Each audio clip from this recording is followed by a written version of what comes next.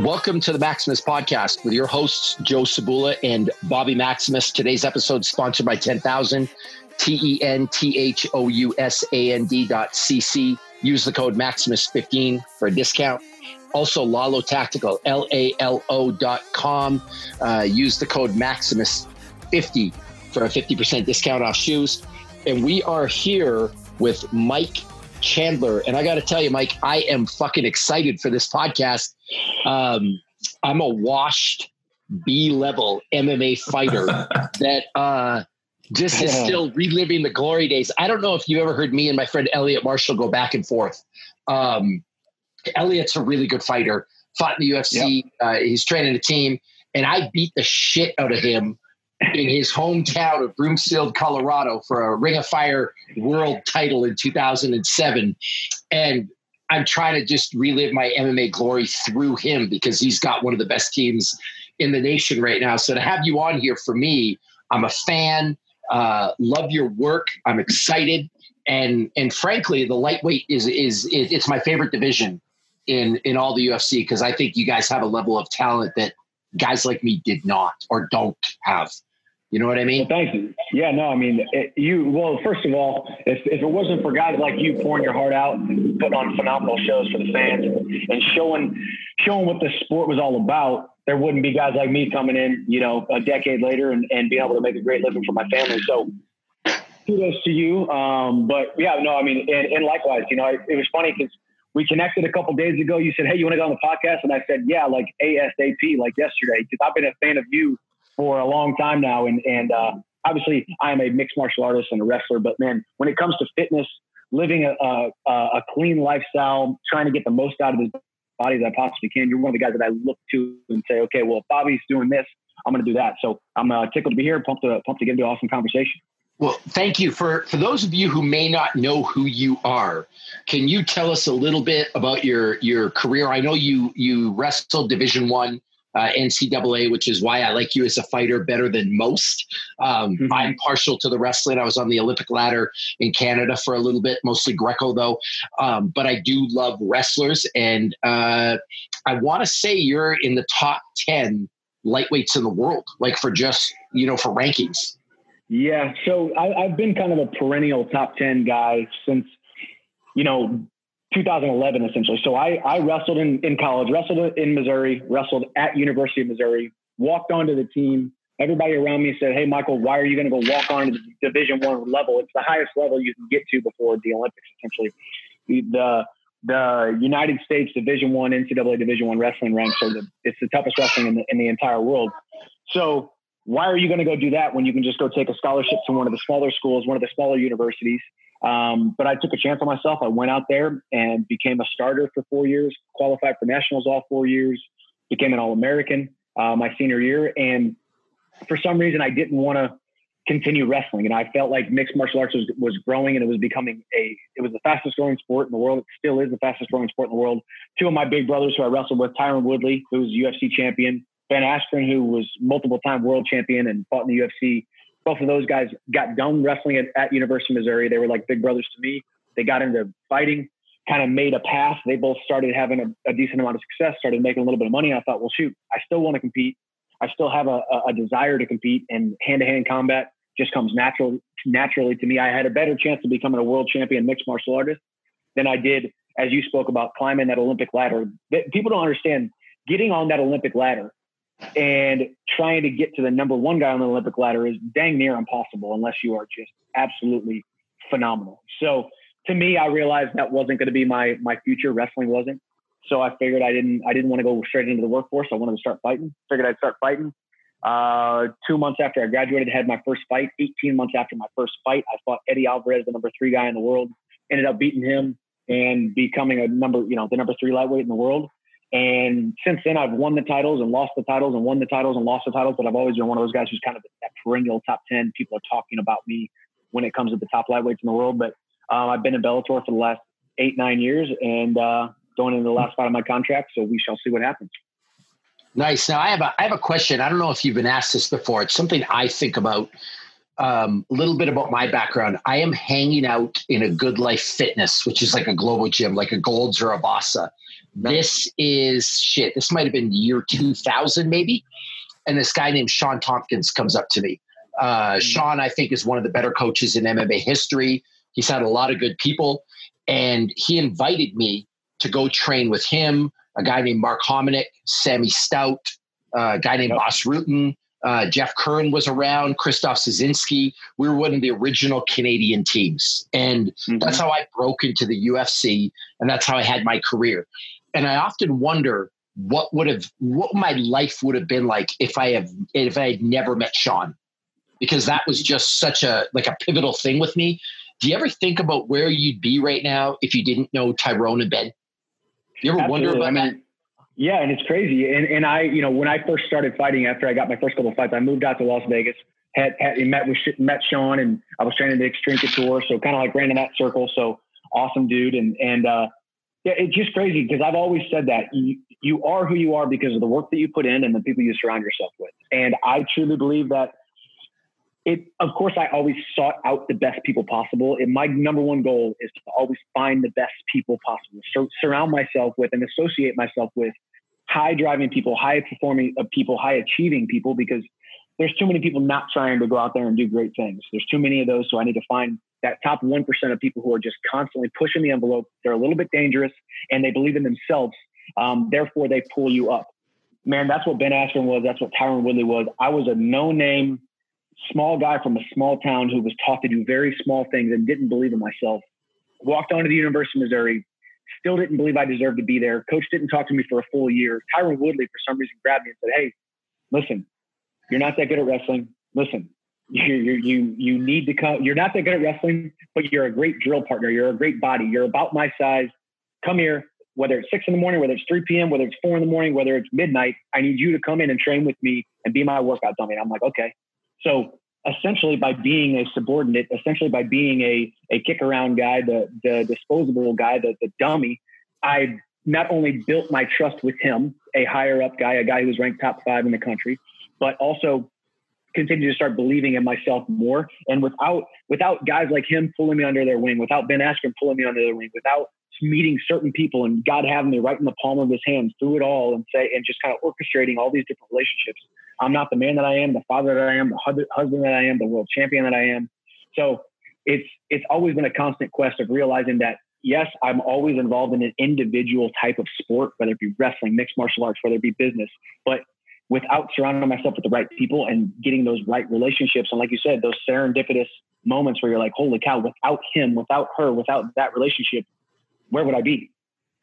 Did knowing them help you get better fights early on? Because I know, like with me, I take it for granted now, but I was kind of protected a little bit with Sean, Mark Hominick, Boss. I was able to get more opportunities. Otherwise, I would have been one of those guys fighting in a bar for $200. You know what I mean? Yeah, no, and it truly is. That's what it is. Because I mean, this sport is growing so much, but it really is about who you know. And just for an example, so Tyron Woodley graduated my freshman year, went off and started fighting amateur fights. So he fought like 8 or 9 amateur fights, which means he took the same damage, did all the same training, but made $0 and beat himself up and like was just trying to climb the ranks. Then finally he met Eve Edwards, he met Luigi Fioravanti, he met Dean Thomas. He started training out of American Top Team. Then Ben Askren started fighting. So the discrepancy was Tyron fought 7 or 8 amateur fights just to get his first pro fight. Ben went straight into pro fighting and didn't take any amateur fights because he had Tyron showing him the way. And then Ben and Tyron both showed me the way. So I was able to go right into a pro fight. I fought, and Tyron Woodley got me my first 3 pro fights. He got me a fight in Lake of the Ozarks, Missouri in front of like 17 people. And I made like $48 after I paid for my hotel room and all that stuff. And then he had just signed with Strike Force. So Strike Force came to St. Louis, which I'm a Missouri boy. So I was able to sell some tickets. So he got me on that St. Louis Strike Force card. And then he got me on a Kansas City Strike Force card. So without knowing those guys, I don't know if I get, that first fight as a pro. And I don't know if I fight on Strike Force, those first 2 Strike Force cards, which for me ended up being having a Strike Force contract on the table and a Bellator contract on the table at the same time. So without knowing those guys, yeah, I think I'd still be a great pro fighter and I would have had a great great path, but man, I gotta, like you said, I don't, maybe the word's protected or whatnot, but I mean, got taken care of because people said, okay, well, because that's what it is. It's all about reputation. Life is all about reputation. Without me having a good reputation amongst Tyron's peers, and without Tyron singing my praises and Ben singing my praises, maybe this young, hungry kid, Michael Chandler, doesn't get that shot. Yeah, and it's funny you say it's a small world. I actually just Googled Yves Edwards because I couldn't figure out who I've been involved with him somehow. And he actually fought Mark Hominick in UFC 58. That was the first fight that Mark had in the UFC, that I had in the UFC, and Sammy had in the UFC. It was Canada versus the US, the Canada versus USA. And yeah, he fought. I think he fought Sam Stout too, or did he fight the other guy? I think he fought Sam Stout as well. I think he did later on, but Mark actually beat Yves Edwards in the second round to a submission. I mean, I was there watching the thing at cage side, and that was a huge thing for Mark because it was a huge upset. But it's funny that you trained with Sean a little bit at Extreme Couture. I didn't realize that you and I were this connected, if you will, like through just mutual kind of people, but it shows what a small world it is. Well, it does. It shows what a small world it is. And it's also, you're living out in Salt Lake City. I'm living in Nashville, training in Florida. We're different generations of fighting. But then all of a sudden you realize through the beauty of social media and Zoom and connecting, and it's like, holy cow, it's so cool that now in 2020, we can make these relationships, whereas we wouldn't have been able to do that just 10 years ago, So it's cool. Yeah, I'll tell you another funny story. This guy here, Joe Sabula, he has a big background in Olympic Taekwondo. And I fought for a world kickboxing championship in 2001 against a guy named Trent Tompkins in Iowa. Trent's one of the best Taekwondo competitors ever in the States. And in 2001, Joe and I almost fought on an elevator. I was with Sean Tompkins, Mark Hominick. He was with Trent Tompkins. And so I obviously didn't remember who this fucking clown in the elevator was, but he shows up at a seminar I'm teaching in 2012 maybe, or 2011. I don't remember, yeah. And he's got an Iowa t-shirt on. And I'm like, fucking Iowa. I hate Iowa. He's like, why? Yep. I got knocked the fuck out. I'll tell you what. I got knocked out. I didn't know what Taekwondo was. We always did Thai boxing, like Boss Rutan style, very similar to Dwayne Ludwig. And he caught me with a back kick so hard in the stomach and it fucked me up. I didn't know what had happened. And he ended up knocking me out. Sean drove me home. And this was Iowa when I got knocked out. I woke up in Detroit. Like, that's the next thing I fucking remember. And so I told Joe this story, and he's like, yeah, I was there, front row. And I remember. Like, yeah, you look different back then. We became friends.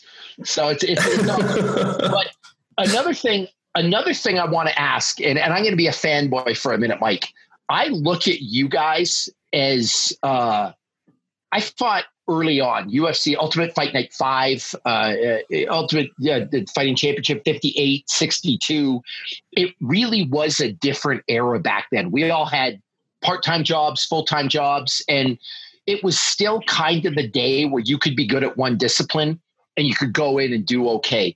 You guys are so much more talented, so much more well-rounded. It's such a real sport now versus when I did it. I wonder sometimes if I could even compete with you guys. Tell me a little bit about what it's like fighting today and how it's different.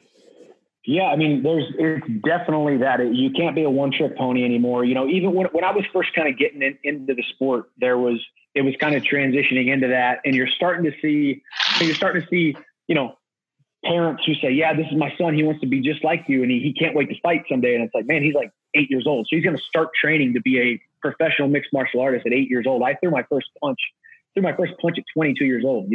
I wrestled in college, got done with college, threw my first punch, hit my first set of mitts, did my first actual like BJJ stuff at 22 years old. So I got a late start. I think that's a very good thing in a lot of ways. I didn't take a lot of damage. My body wasn't beat up, and I was a tough competitor through wrestling. But you have to be able to be willing to go into all of those different battles and be at least well versed in most of them. Now, I've always said, like, if you had to choose just a few, just very basic kickboxing, submission, defense, and wrestling are going to be your three kind of basics that you really need, because you want to have good wrestling so you can dictate where the fight goes. You want to have good, just solid basic striking, like a Thai boxing, similar to like you were talking about Boston and Dwayne. I love that style.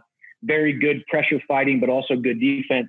And then have some submission defense, because a lot of times you just need to not get submitted, and then you beat the guy up for long enough, and then he gives you his neck and you can choke him, and it doesn't even have to be that great of submissions. I'm not like a slick submission kind of guy. I'm more of a ground and pound to a choke kind of guy. But it is interesting. But you look at a guy like Khabib Nurmagomedov. I think he's the most dominant guy in the sport today. He's undefeated. He largely he wins the majority of his fights by just throwing hands, picking you up, putting you down, controlling you, and punching you until you basically give up a choke or give up a TKO, So you can be somewhat one-dimensional. You just have to be so dominant at that one dimension.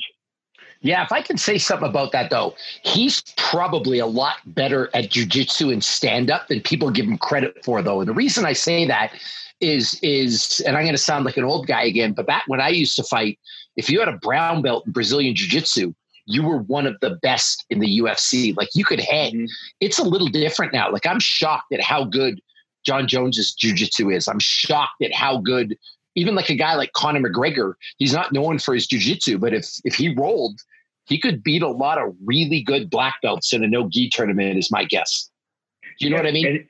And that's the beauty of it too. Like say for instance, for me, I'm training down in Florida with Gilbert Burns, who's one of the top guys in BJJ, like with his brother Herbert, with some ridiculously good black belt, Brazilian black belt type of guys. And then you got world champion kickboxers like Robin Van Roosmalen. And then you got, basically world champion caliber wrestlers like myself who wrestled Division I, Kamaru Usman, Logan Storley, who was a 4-time All-American from University of Minnesota. So that's why you have to, in my opinion, you have to find the best training partners possible. And some people do a really good job of it. Demetrius Johnson, Matt Hume, in my opinion, are the two best 1-2 punch coach and fighter tandem in the entire mixed martial arts history.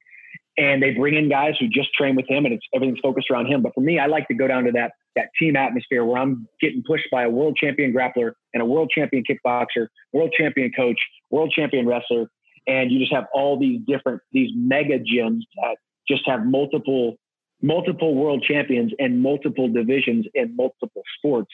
And that's the difference too. Like you said, you were just at a Globo gym somewhere and Sean Tompkins just happened to grab you, and then you came and luckily found a couple great guys. But imagine if you were just going to train just by yourself with a couple guys from the bar, and you didn't have any other Mark Hominick's and Sam Stouts, the guys who were really taking it seriously. You gotta level up with those people around you, Yeah, I want to chime in here, Bobby, because there's something that I'm hearing kind of running through this conversation that's really interesting, and you kind of said it earlier because you're two different generations of fighters. And so Bobby and I are the same age. And so when I was a Taekwondo fighter, the sport of Taekwondo had just gotten well established. Like, it was an actual Olympic sport. There were rules. We kind of knew what to expect when you go to a tournament. If I were at that time looking at doing MMA stuff, like, you didn't know what you were going to get until you got there. You didn't know if there was going to be a ring or a cage. Most of the fights were still in rings. It was mostly like kickboxing plus grappling. I don't think it was like well established as a sport. By the time you got into the sport, I feel like it actually was well established. And if you look at like, Bobby and I, we were talking about this yesterday. You look at like UFC 1, UFC 2, you've got a guy who's like just a striker versus a guy who's like a sumo wrestler, and let's see which style wins. And over time, people began to realize you can't just be a striker and expect to beat everybody. You can't just be like Royce Gracie and expect to beat everybody. You had to start mixing it up. So given that now these days, it's much more of an established sport, it's something that you can come in on and start training. How do you assess yourself along those areas that you mentioned, right? Doing your wrestling, doing your grappling defense, and doing your striking. And how do you determine like where to set those dials on training? When do you know you need to pour more into your defense and maybe less into your wrestling? Or do you just tend to max out on the one thing that you're good at? That's actually a really good question. So for me, I'll give you my personal perspective. So when I got into the sport, I obviously knew, number one, I was tough because college wrestling produces toughness. Number two, I was going to be a phenomenal wrestler compared to most of the guys, because guys wrestling at the Division I level, I was just going to be a lot better then.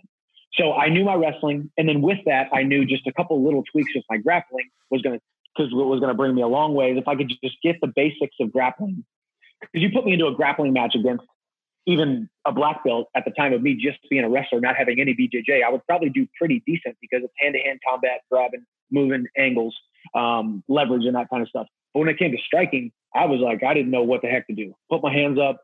You know, I watched a couple of YouTube videos of Floyd Mayweather and Mike Tyson, and it's like, okay, well, that's not enough.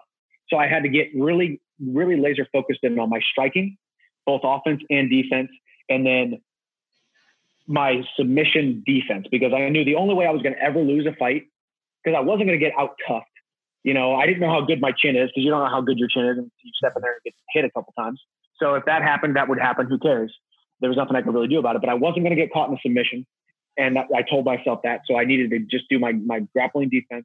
I needed to have good, solid boxing, offense and defense, and be basic with it and be solid with it. And then my cardio was going to take over, because I was going to have great cardio because of my wrestling background. And I was going to be tough and able to get after it for 15 minutes, 25 minutes if I had to. So I knew my strength and conditioning. I was already ahead of everybody because I had just done it for 5 years at college wrestling level. So I didn't do any strength and conditioning really for almost 2 years. All of my conditioning was grappling, sparring, wrestling, our pro practices at Extreme Couture. But for the average person, I think everyone should find one or two disciplines that they feel like they're going to be really, really, really good at. You know, like when you brought up Connor, it would have been foolish for Connor to say, well, I have a pretty good left hand and it's probably going to knock people out, so I'm not going to work on that as much. I'm not going to work on my timing. I'm not going to work on my angles. I'm going to work just on my grappling, because my grappling is not as good as punching people with my left hand. You still want to make that secret weapon as sharp as it possibly can be. And that's why you see him getting just out of range and then thinking people and just dropping them, because he knows what his strength is, and he makes that strength even stronger every single practice, and then just tries to round out his game with all the other things that are decent. For me, I was the exact opposite. I had no hands and a lot of wrestling, so I worked a little bit of wrestling and a lot of hands, and worked in our scenarios, in our bull in the ring, and our sparring sessions as fight simulations, and just kind of go as you go. And it comes back to, as you talk about Sean Tompkins, you got to have a good coach. You got to have somebody who's able to see from the outside of the cage, because a lot of times we are our own worst critic, whether it be ego or whether it be insecurity. I have way too much faith in these hands, so I'm not going to work on my grappling. And coach says, no, we need to round out your game. You need somebody on the outside looking in who can round out your game and really point you in the right direction.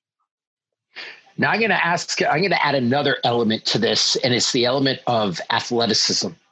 And I guess you could put weight training into athleticism, but here's how I explain it to people. People have asked me if I'm going to make a comeback fighting. And I think, maybe I'm crazy, but I think in my heart, I could fight Bellator heavyweight or UFC heavyweight, because it's not as athletic. And what I mean by that is the LeBron Jameses of the world, they're making millions of dollars playing basketball. The JJ Watt, I don't know if you know who that is, plays for the Texans. He's making millions of dollars playing football. I think heavyweight, and this is no disrespect to any heavyweights, I am one, so I can say this. I think it's the least athletic division in MMA, whereas there's no way in hell I could fight at 205. It's just a different world. And then I look at you guys at lightweight, and it's actually funny. My favorite fighters are the lightweight fighters, because if you're able to make you or Mark Hominick 240 pounds at your skill set, you guys are the greatest of all time. No one can touch you. It's just a different thing.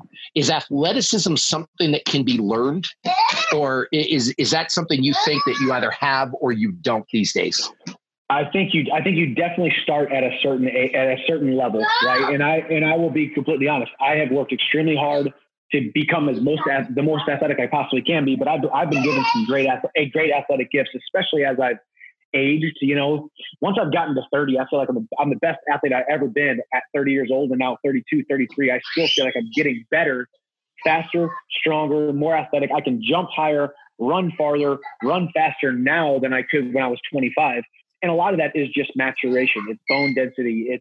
It's time under tension, you know? And I would also agree with you, because I've seen the way that you train, and I bet you are healthier and harder to kill now than you were back in your fighting days, because of all the weightlifting, because of all the dynamic movements, because of all the emphasis you've put on your vessel from head to toe, trying to make your body healthier, happier, and harder to kill. And that's what I've tried to do since day one. And I've always thought, okay, strength and conditioning is not the most important thing, but it definitely can't hurt. If I'm a better athlete, if I can go farther, go longer, punch harder, jump higher, be faster, it's always going to put me in a better position to be more successful in this sport, in a sport that is based on athleticism. And yes, the higher weights, that's why you see Daniel Cormier is 40 years old. Randy Couture fought till he was 47. That's why you see these older guys are usually in that bigger weight class that is less dependent on athleticism, cardio, reaction time. Everything's slowed down a little bit, and they make the big bucks because they have the most knockouts. But you know, the guys in my weight class, 155 and below, 170 and below, there's a certain amount of athleticism, cardio, reaction time, speed, accuracy that somewhat starts to wane as you get older. So I've always focused so much on that because I know I need to, number one, protect my brain, and number two, make sure I continue to become the best athlete I possibly can, because it's always going to put me in the best case scenario to be successful. Well, and it's funny you say that too, because I always had a harder time sparring Mark Hominick or Sammy Stout than guys my own size, because usually guys my own size, I could out athlete. And I think there's a portion of that to the sport. Guys who are $155, like you guys are incredible. And generally when you get a guy that's $155, $160, even $170, it's a guy that's been fighting his whole life in wrestling, because it's not the guy that kind of fell into MMA from football or basketball or something like that. With the athleticism, the other thing that I've noted is that back in the day, there were like little fat guys that were really good at jiu-jitsu that could fight and have a good career. You don't see that anymore. Like everyone I see in your weight class looks like someone carved them out of a piece of rock. You know what I mean? Yeah. Do you think that what do you think is more important to a fighter coming up? Raw athleticism and teach them how to fight, or the skill of fighting and then teach them how to be athletic, if that makes sense at all? I honestly think the athleticism will put you in a better situation to be successful, because, and I say that because if you're more athletic, you're going to be able to pick things up faster usually. You know, for me, I was able to learn through osmosis really well. And I think if my brain triggered it, I drilled a high crotch or a single leg or a double leg or this different tilt in wrestling millions of times. And people think I'm crazy whenever I say that, but millions of times we drilled these techniques.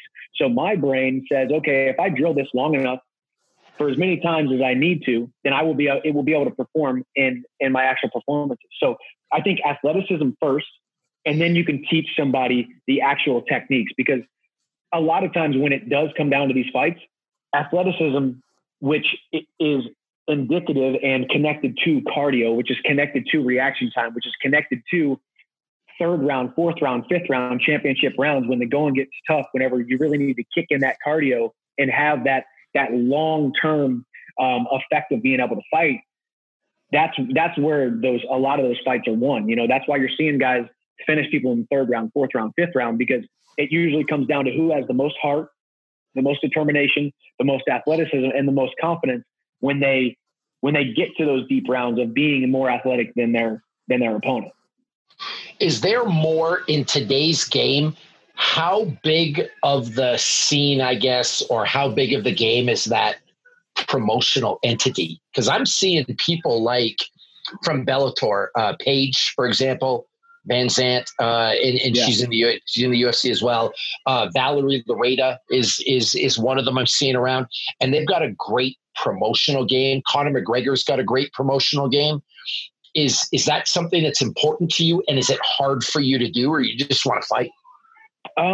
No, I realized probably about 5 years ago that this was more entertainment than it is a sport. You know, the best guys are not fighting the best guys anymore. The best guy in the weight class is not fighting the number two guy to see who's the best guy. It's about who's going to sell pay-per-views, who's going to put butts in seats, who's going to put eyeballs on the TV. And that's fine with me, as long as you admit it. Because for a while I was like, that's silly, man. This isn't about the sport anymore. This is about, you know, promotion and this, that, and everything. So you can cry about it, or you can adapt to it. And for me, there's different there's different ways to do it. My platform is less trash talk, less crazy off the wall stuff, less braggadocious stuff, and more just extremely hard work. My people who are devout followers of me and the people that I've built on my platform, which I believe I've built one of the best platforms of anybody across mixed martial arts outside of the UFC. There are people in the UFC who've been in the UFC for 10 years who don't have the platform that I do as far as the numbers that I can do, my online presence and that kind of stuff. And I've done that because with strategic socializing on social media, outreach, giving back and giving people value. I mean, I've during this quarantine, I've put out 1 to 2 workouts per day for people to have for free. I'm not trying to sell anything. I just want people to get after it. I want people to realize that when a worldwide pandemic breaks out and this thing's taking people out, the people that are going to survive, the people that are the least amount at risk are the people that are the happiest, the healthiest, and the hardest to kill. So if we can get each one of us to put more emphasis into ourselves, our vessel, our body, our family, and build each other up through the individual goal of becoming our best selves, then the better off we all are. And that's kind of the brand that I have built outside of mixed martial arts. And yes, I love going in there and fighting, and I get a lot of eyeballs when I do fight, but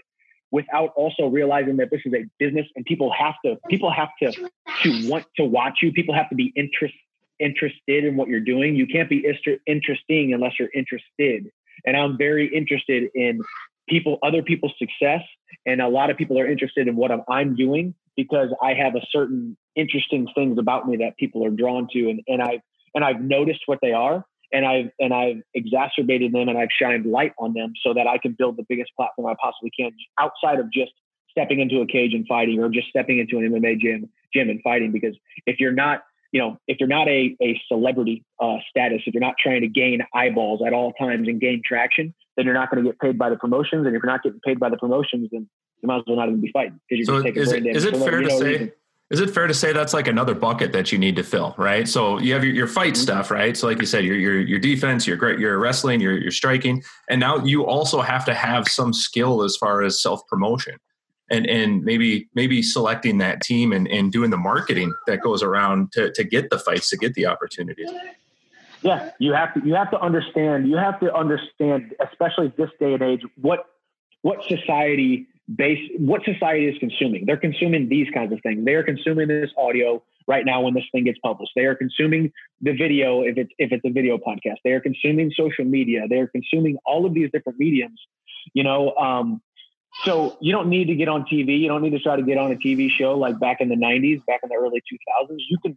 I can have my own video guy, my own producer, my own publicist, and we can build a narrative. We can build storylines. We can build stories. We can build mini documentaries. We can build these books page by page that aren't actual physical books, but it's something that people are reading and seeing every single day. And they're saying, man, I'm interested in what that guy is doing outside of the cage. Man, he's a great father, or he's a Christian, or he's a this, or he's a that, or he's a father. Oh, and it just turns out that he goes and steps into a cage and gets into a fist fight, and he's pretty darn good at it. That's cool too. So I'm going to go ahead and continue to put my attention on him. And with the attention comes the reciprocal, which is the money from whether it be sponsors or whether it be fight promotions realize, holy cow, this guy's got a ton of traction online. He's got a ton of traction in the media. He's got a ton of traction and a great reputation amongst other fighters and amongst other managers and amongst other fight promotions. And I think that's what, if people don't believe you, they're not going to ever buy from you. And that's not necessarily buying anything monetarily from you, not a product, but they're not going to buy those minutes of their life to spend on the couch watching you fight or buying one of the tickets to your fight. So you have to get their attention, and they have to trust you, and you have to have a good reputation. Your reputation is more important now than it ever has been. And it takes a lifetime to build a reputation, and it just takes one silly mistake to ruin your reputation. So you always have to be on guard throughout this whole process as well. Yeah, but it's funny you say that too, because I'm going to actually show you something that you might find interesting. I was here for the birth of this shit. I don't know if you can see in here. It's kind of hard to see. There is, you won't be able to see it. It's an autographed jersey from The Ultimate Fighter 2, because I was on the reality show, The Ultimate Fighter 2. And it's funny. It's autographed by the entire cast, but it was an interesting scene. And I'll talk to you offline about it because I still think I'm bound by contractual obligations. But they manufactured a fuck ton of drama that season because season 1 was good and they wanted to make season 2 better. So they got a bunch of serious fighters. So they brought in me, a guy named Tom Murphy, Keith Jardine, Rashad Evans, Josh Berkman, Joe Stevenson, and there was zero drama. None of us drank. We went to bed early. There was like a mutual respect society. Like it'd be like me, you, and hanging out, just talking. And so they had to manufacture a bunch of stuff. Then when they went to Ultimate Fighter season 3, they brought in a bunch of drunks, like guys that would just go fucking crazy because they wanted it for the camera. And that's when it kind of clicked with me that there's going to be a big portion of the sport in the future that's going to be talking and drama and nonsense. And it's not about fighting anymore. The second thing I want to say, you made a comment about having one of the biggest platforms outside of the UFC. I want to make it clear from an outside point of view to people that are watching or listening, the UFC is not the only game in town anymore. Like, I think Bellator is as good as the UFC. And to be honest with you, if I got a contract offer from both, I'd have to really think about who I wanted to fight for, because it's not like it was where it was UFC or nothing. Because I was also in the era where Pride was gone too. So you didn't have an option. Is there anything that you really want to do? Forget Bellator, forget the UFC, forget all that stuff. What do you really want to do in the sport as a whole? What's your ultimate goal? You know, I mean, the greatest thing about this sport, and like you talk about, I mean, you know, if you consider yourself a fitness guru and a fitness icon, Men's Health, and I know I saw you were one of the top 50 best Instagram accounts to follow, up there with The Rock and all these other people. Like, that's really awesome. I'm gonna stop you right there, Chandler. I am the 77th fittest man to ever walk the earth. There you go. Stuff like that. That includes Jesus, Thor, Hercules, Zeus. All of them. I'm up there. see, it's stuff like that, but and nothing against all of that stuff. But the one thing that sets you apart is the fact that you stepped into a cage and bit down on your mouthpiece and got into a fight in front of millions of people inside of a cage. Like, so I don't underestimate the fact that this sport is the epitome of manliness. It really is. Whether you dislike the sport, there's something that you're drawn to. Whether you still think it's human cockfighting, you're still somewhat drawn to it, because fighting is a metaphor for life. And I think that this platform that I've been given, and the athleticism and the skills and the gifts that I've been able to have inside of the sport is nothing short of amazing, and it's awesome. But it is just a platform, and it just is a stepping stone. It's a medium to be able to prove to people that they have more left in the tank, that they were created for more than mediocrity. They were created for more than the limitations that the people around them or the generations before them put on them, you know? So in the sport, you know, I have been fighting for Bellator now for 8-9 years. I've been a perennial guy who's perennial top 15, top 10 in the world. My name is up there as one of the best lightweights in the world. Do I need to fight in the UFC to sleep at night? No, I don't. Do I think I would beat most of those guys? Do I think I would be UFC champion if I decided to go over there? I do. It just depends on, you know, making the right business decision. So it's never been about fighting for Bellator or Strikeforce or UFC. It's always been about, hey man, I'm going to go where I'm led. I can go where the discernment leads me, and make the best decision I can with the information that I have. And either way, I have no regrets. I look back on my 25 fight career thus far, and I've had some very high highs. I've had some very low lows, and it's made me the man, the father, and the husband that I am today. And I just want to, you know, as you said, going back to the drama of the Ultimate Fighters and stuff. Yeah, there's always going to be that portion of the sport that is very much reality show type driven, the trash talk, the cussing, the spitting, the fighting, and there's nothing wrong with that, to each his own. I just have a different vision for where I think I can take my platform. And yes, it's not always going to be the funniest, the coolest, or the most the most sought after, but it's always, at the end of the day, when the dust settles, I will be able to look back and say, okay, I operated with integrity. I tried my best. And I never sacrificed myself or my kind of where my moral compass led me. And when I get done with my career, you know, hopefully I can still say the same exact thing when we redo this podcast, you know, 5 years from now. Is there anything off the wall you want to do? And I say off the wall, it's not really off the wall. One of the things that people don't realize is Taekwondo is probably a lot more effective in MMA than people give credit to. Anderson Silva's a 5th degree black belt in Taekwondo and was doing all kinds of shit people didn't understand. And I'm starting to see a lot of newer guys bring out Taekwondo stuff. Like back in the day, you never saw back kicks. You never saw spinning heel kicks. You never saw this stuff's coming in. Do you want to fight Taekwondo? Do you want to do any boxing? Do you want to do, is there anything like that that you want to do combative that's not mixed martial arts, just to see? From a sports standpoint, from like a fun standpoint, yes. But from a realistic standpoint, no. And this is why I say that. Because people are like, hey, man, because the whole Conor versus Floyd thing. And then there's, Tyron Woodley trying to fight Canelo. I think Floyd played with Conor, and I don't think Conor ever had a chance. I think Floyd made it a good fight because he wanted to make it a good fight. When it comes, I'm telling you right now, man, I've been fighting for 10 years. I'm a pretty darn good striker, but I'm telling you right now, there's some 14 and 15-year-old little Mexican boxers training under my coach, Gil Martinez, out in Vegas. And I know this because I sparred with these little 15-year-olds when I was 20-something years old, and they were so fast and they hit so hard. When you train just boxing all the time, you have the reaction time, you have the speed. When you guys train Taekwondo since you were 8 years old and you did it for 10 years, there's a different speed, a different reaction time, a different angle. There is no way in a million years at my best striking could I beat even somewhat of a mediocre world level Taekwondo guy. And that's not because I'm not tougher than him or even faster than him or more powerful than him. It's just a different sport. It's like a world champion badminton player trying to play tennis against Serena Williams, or vice versa. Serena Williams is probably more badass than the best badminton player, but you put a little badminton racket and a shuttlecock on a little badminton court, she's not going to be as good, even though the sport is very similar. So I say that very humbly because I think, like I said, there's some 16-year-old semi-professional boxers out there that would beat the living crap out of me in a boxing fight. Same thing with Taekwondo.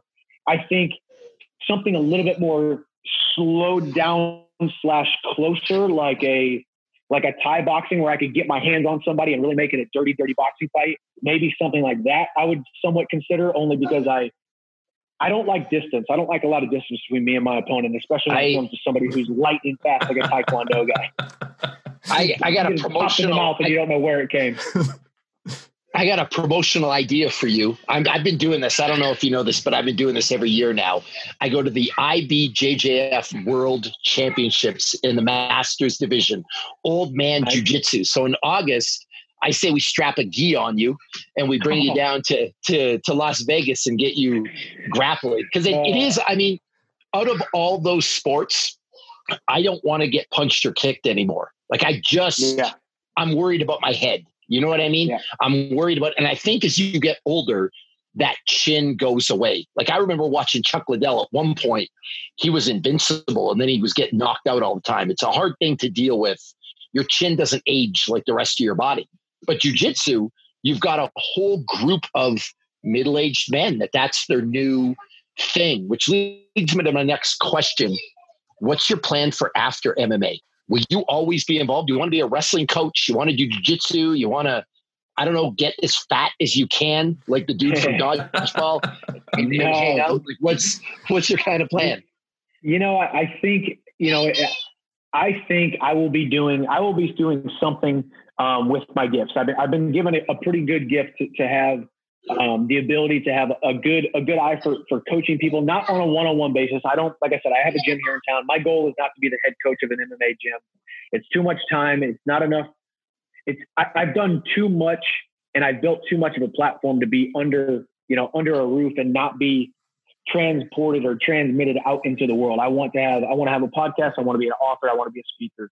I want to be able to build a platform where young MMA fighters ask questions. I do it right now, and I'll do an Instagram live and I'll have 20 people try to come on and ask me questions, whether it be diet, exercise, how do I get a manager? How do I get sponsorships? How do I get signed to a fight promotion? How do I choose the right team for me? How do I choose the right coach for me? I think there's so many, just like you had no idea what the heck you were doing back in the day. Like, how do you do it? And then I can leverage my relationships like, well, I'm generation 2 fighter. the next guy's going to be generation 3, generation 4. Let's go back to generation 1 fighter, Bobby Maximus. How did he do it? What mistakes did he make? Where can we glean information from him, and just have somewhat of an online platform where young kids can learn how to navigate the sport of mixed martial arts before they get to one of the big fight promotions.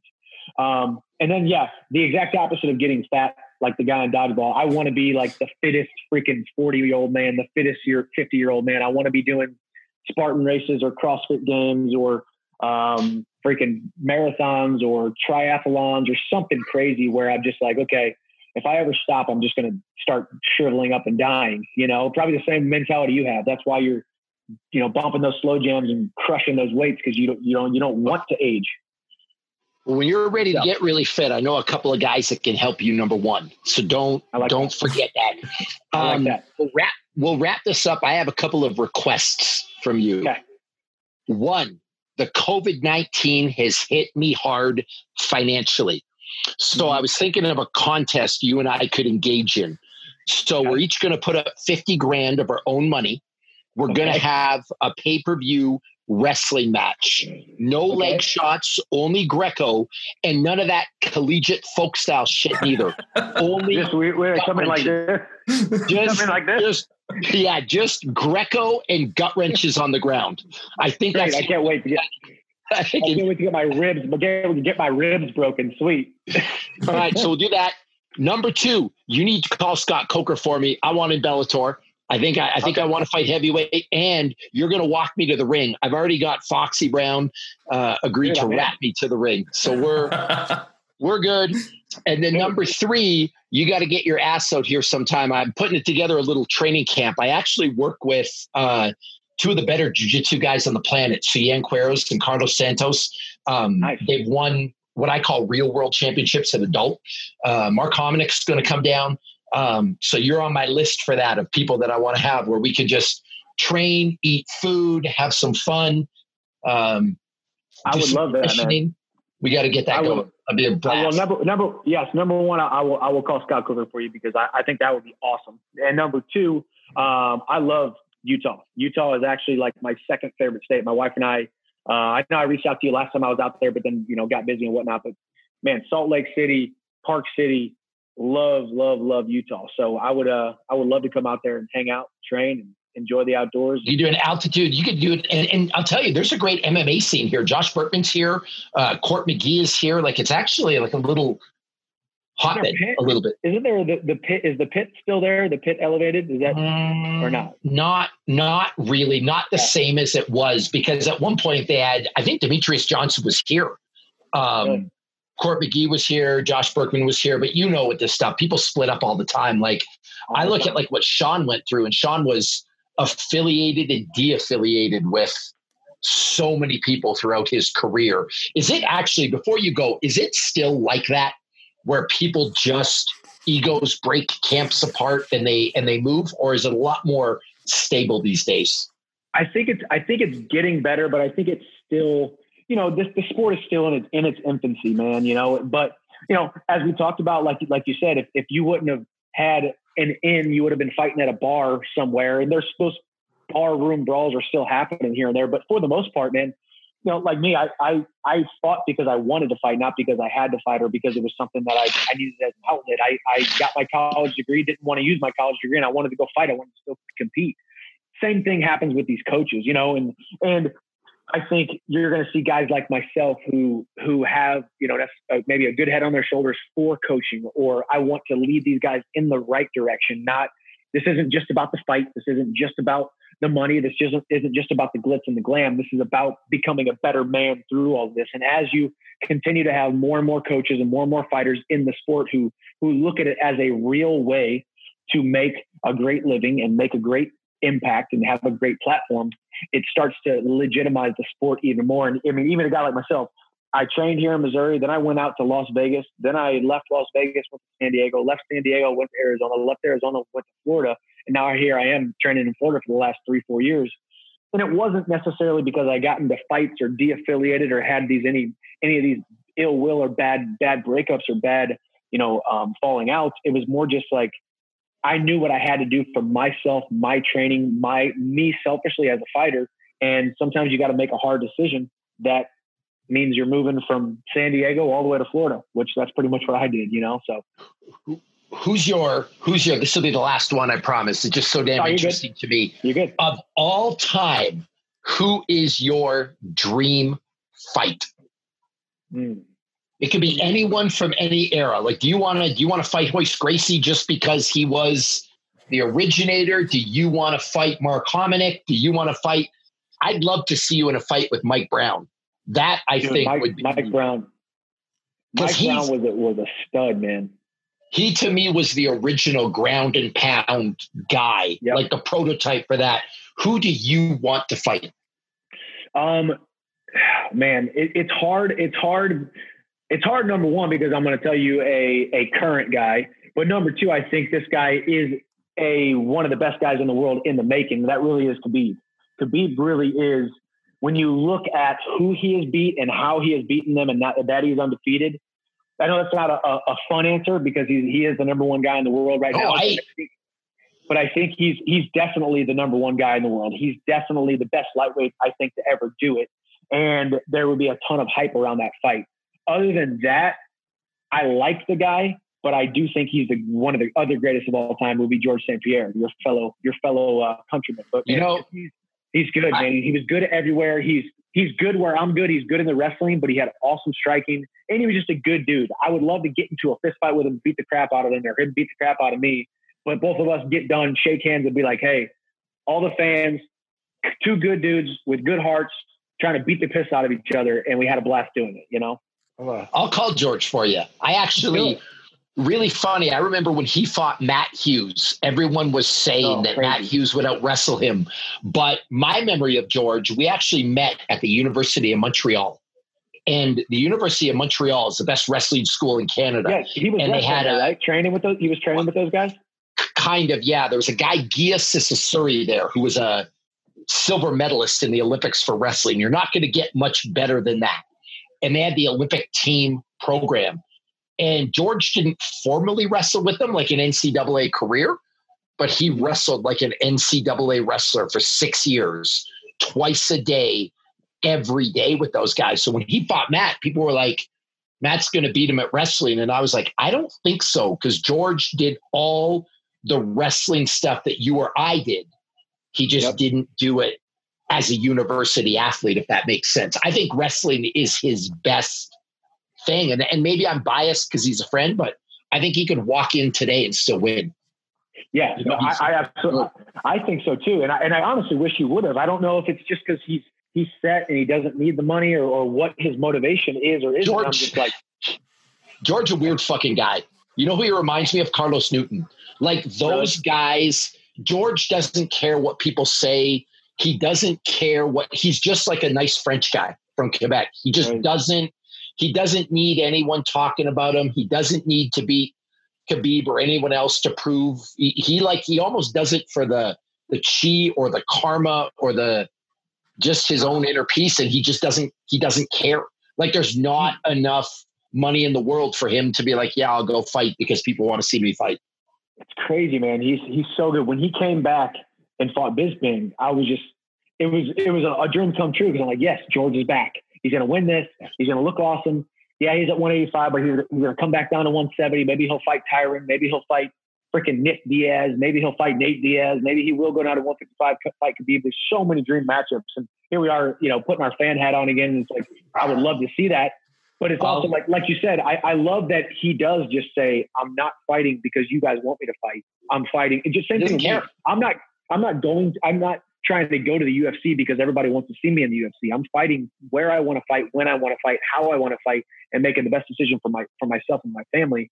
Because that's what everybody always says. Well, when are you going to make it to the UFC? When's Dana White going to finally give you a shot? And all these silly kind of casual fan questions where it's like, man, y'all don't even understand. Like, this isn't about the fans. If it was about the fans, I would have went to the UFC a long time ago and probably not be where I'm at today. Right. So I respect that about George, but man, I wish that dude was still back in the sport. Yeah, he's maybe we'll headline a card together. You fight George and I'll fight. My dream fight is actually Brock Lesnar. And it's because it's no lose for me. Like if I get the shit beat out of me by Brock Lesnar, well, got beat up by Brock Lesnar.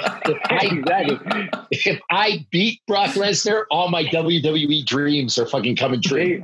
Same thing with me and George. It's like, well, if he just ragdolls me for 25 minutes, I'm like, well, but at least it was George St. Pierre. Yeah, you don't lose. And by the way, I would never look at it as making to the UFC anymore, because watching as a fan of Bellator, I think the rosters is equally stacked. Like, it's not like it's a free lunch over there. Like, it is some of the best fighters on the planet. Just as an example, their heavyweight Grand Prix tournament they have, that's fucking legit. Like, I don't want anything to do with Josh Barnett or Roy Nelson. Do you know what I mean? Yeah. Or Fedor. Like, Fedor's a tough fucking guy. So it's you guys are doing some good things over there. It's been a pleasure having you. I've been a fan for a long time. Joe's a big fan. Yep. And you have an open invite to Salt Lake City for that $50,000 rigged wrestling match. By the way, let's go. I got my singlet. And there's no weight classes. It's the absolute division. Oh, perfect. Perfect. That's great. Well, I weigh about 185. So you outweigh me by what? Like 150 pounds? No. That's just Instagram angles. I'm $175 right now. Oh yeah, exactly. Yeah, that's just because you're always shirtless and you got those rolled up sweatpants that I'm like. Yeah, I look bigger than I am, but I'm really only 175 pounds, so we'll be good. If you had the rest of your what is it, your right bicep or your left bicep? If you had the rest of that, you'd be like 200. The right one. Have you seen the documentary Men's Health did on me when I fought a polar bear? No, I need to. I didn't even know about the bicep until like halfway, like a year into I did. You finally showed. I was like, that's so awesome. I got in a fight. I was snowshoeing across the Arctic, and I got attacked by a polar bear, and I fought it for 45 minutes, and it severed my right bicep. You look like your Men's Health did a documentary. I'm gonna send you the thing, and you'll see. Well, you are the 77th fittest man to ever walk the face of the universe. That's not my words. That's Men's Health that said that. That's not me. That is them. Joe over there freaking blasting. Yeah, if you dispute that, don't take it up with me. I didn't write the article. I was just in it. You're right. You're just a talent. What are you supposed to do? But I did get beat by Tiger Woods and Chuck Norris. So I don't know how that. I don't know if the validity of their list. But what are you going to do, Mike? It's been an absolute pleasure. So stay in touch and thank you for your time. Yeah, thank you, Mike. Yes, appreciate you guys. Thank you guys. Have a good one. 'Cause you're the last of a dying breed.